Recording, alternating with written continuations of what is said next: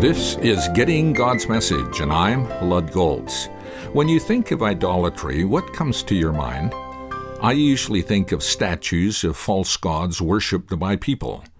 Paul puts a broader application to the concept of idolatry in Ephesians 5:5, where he says, "For of this you can be sure, no immoral, impure, or greedy person, such a man is an idolater, has any inheritance in the kingdom of Christ and of God."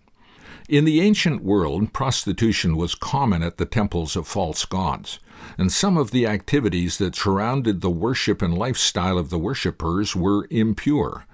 These practices associated with temple worship are not common to many of us, but sexual immorality and impurity are common in our society. Greed is prevalent in our world. The desire to always want more grips many. If they already have obtained wealth, they often find they have a craving for even more. And if they are on the poor end of society, there is often a desire to have what the more fortunate have. This is greed. According to Paul, it is idolatry. Such idolatry will negatively affect the quality of your faith life, and that will also negatively affect your marriage and family life.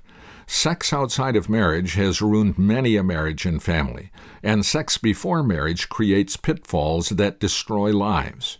Impurity corrupts our lives and minds and will tear marriages and families apart. When God doesn't have His rightful place in our lives, we rob ourselves and those we love of what God had in mind for marriage and family.